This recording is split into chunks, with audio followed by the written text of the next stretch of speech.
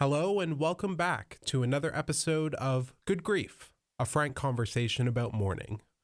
On today's episode, we have a very special guest here to talk with us today from Alberta about her experience with grief as a caseworker. Let's get started.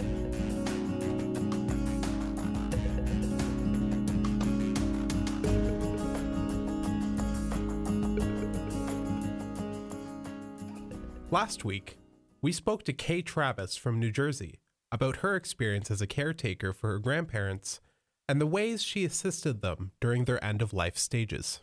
This week, I will be speaking to Amelia Gregresh. She works as a caseworker with the Government of Alberta in Edmonton. In this role, she deals with many cases involving children who are being put up for adoption. She has also experienced adoption in her personal life and describes in the interview how that plays a role in her career. Without further ado, here is the interview.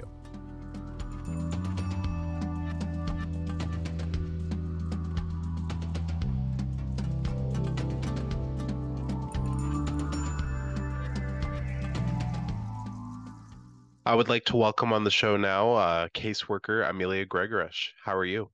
Good. How are you? I am doing swell.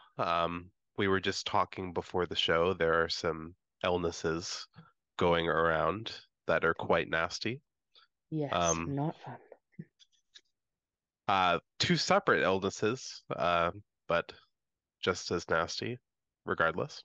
hmm Um, so let's just get right into it. I wanted to first get your background uh, as a re- uh, as it involves grief and the experience you would like to talk about today. I do work for the Government of Alberta, and I'm a caregiver supports practitioner, and I work with the Supports for Permanency program.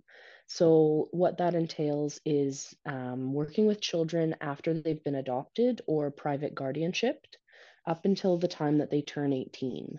So, I'm going to talk about grief in regards to what that looks like from a bit of an adoption lens. I also wanted to share that I myself am adopted, so I can come at this from both a professional standpoint and also a personal standpoint. Okay. So, yeah. So some of the things that people don't really think about when it comes to adoption is they think they get really excited and they get really, lots of love in their heart as they're adopting a child, but they don't really think about how that child's journey came to be with them coming to arrive to that new family. So oftentimes, what I see is I ask families when I do my meetings with them once a year, how are things going and what's the connection to the biological family, if any? And I often get a little bit of awkwardness from people. They're not really sure. They don't really want to reach out to the biological family. And some families outright just keep it a straight secret. They have not shared with their little ones that they are adopted or if they were younger, like, toddler and under.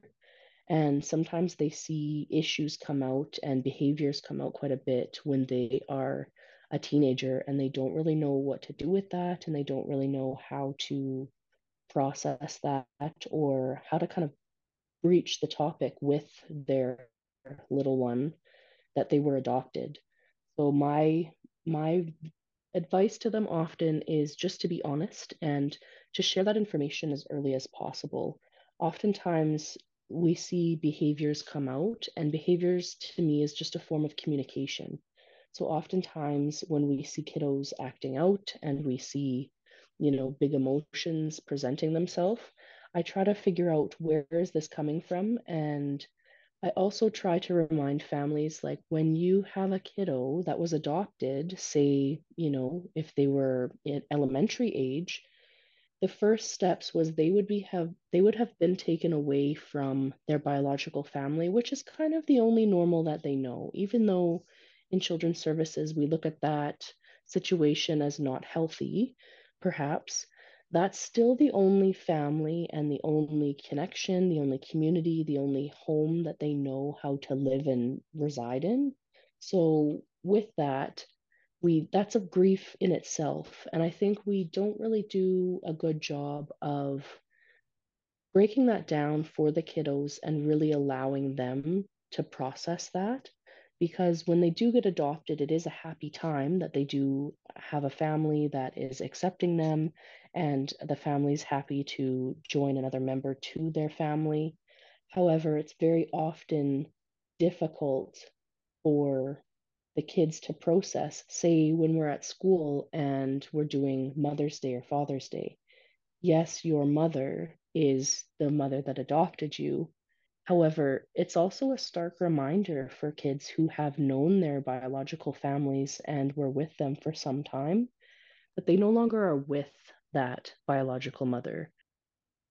You mentioned at the beginning that adoption was part of your childhood experience growing up, and I want to know how you incorporate your personal experience into your line of work. Yeah, so I was adopted from Child and Family Services. Not many people do know that. When I was 14 years old. So I was actually one of three cases in the entire year to be adopted as a teenager. So I often don't share that with my colleagues and I don't share that with my families directly. But oftentimes, I'm a person who really enjoys research and articles, and there's lots of articles that come out around adoption, and I do take a read of them, and I find that they are very much bang on.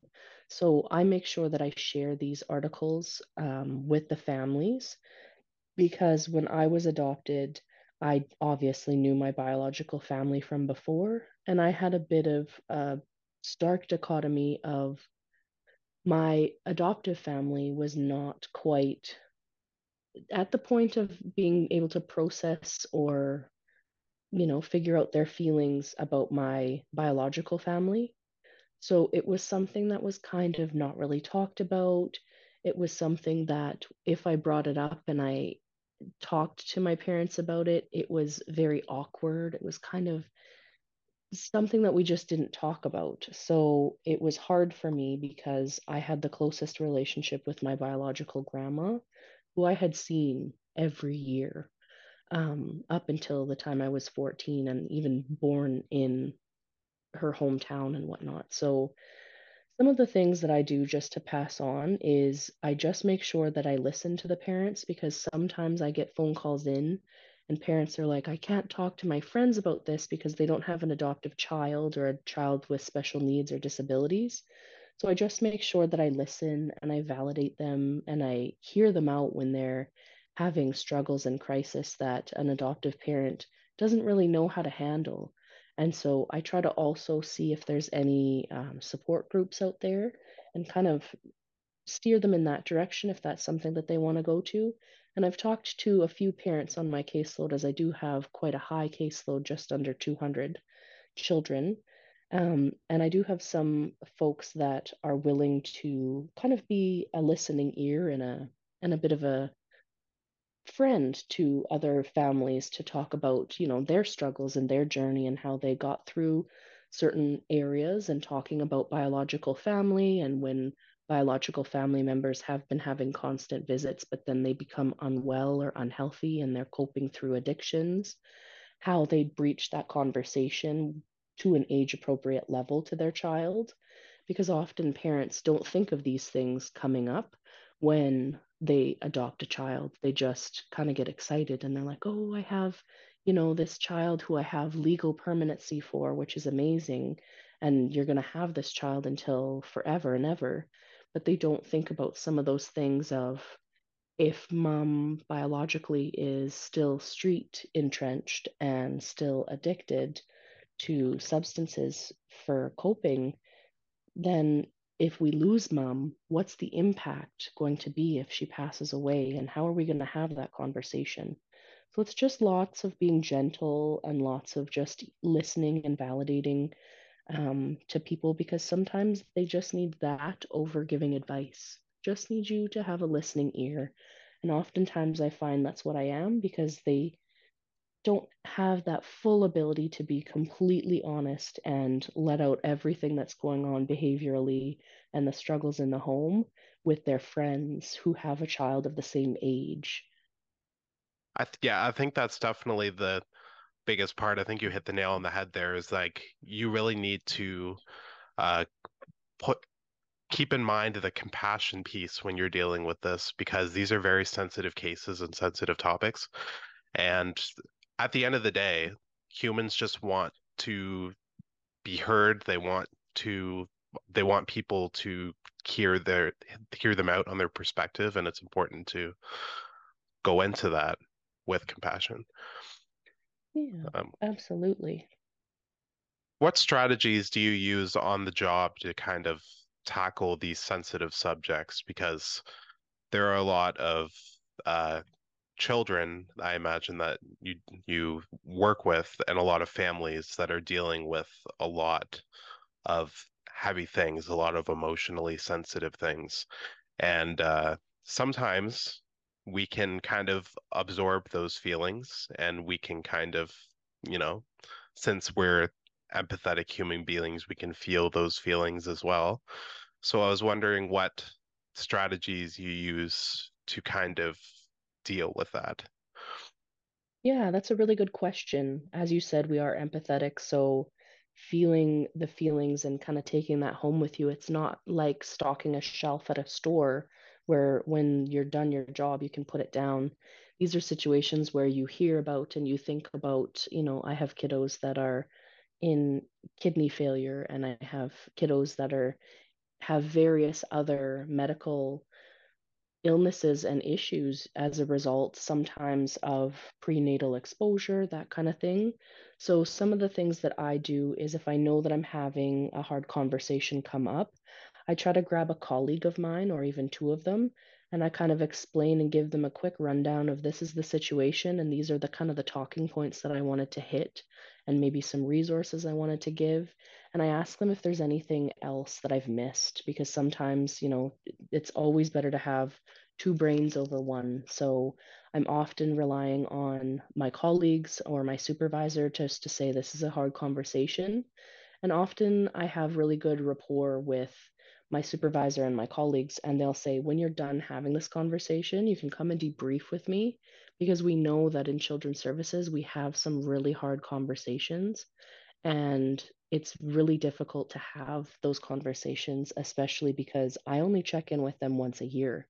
So if I'm checking in with them and they've had, a tragedy or a loss or a death of a parent or a really hard year because kiddo is asking some more questions and they're curious, like, where did I come from? Or we're doing our genealogy unit in school and we have to do a family tree. What do I do for a family tree? Because I know that although you're my mom and dad, I have another mom and dad too. All right, we'll leave it there. But thank you so much for coming on, Amelia. I really appreciate your time. Yes, thank you so much for having me. It was a pleasure.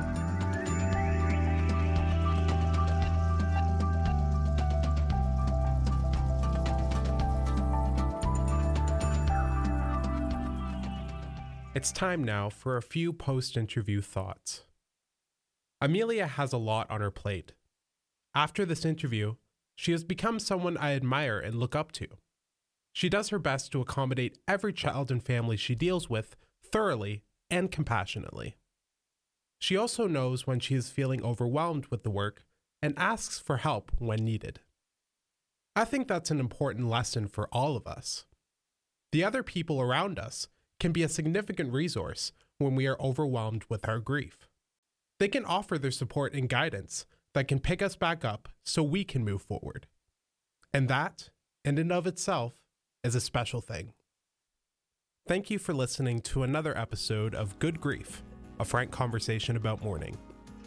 As always, you can find me on my social media channel, on X, formerly known as Twitter, at TJ that's TJ SIDER. You can subscribe to our podcast by checking out our podcast page at goodgrief.transistor.fm. Next week, we'll be speaking with another guest about their experience with grief. Take care.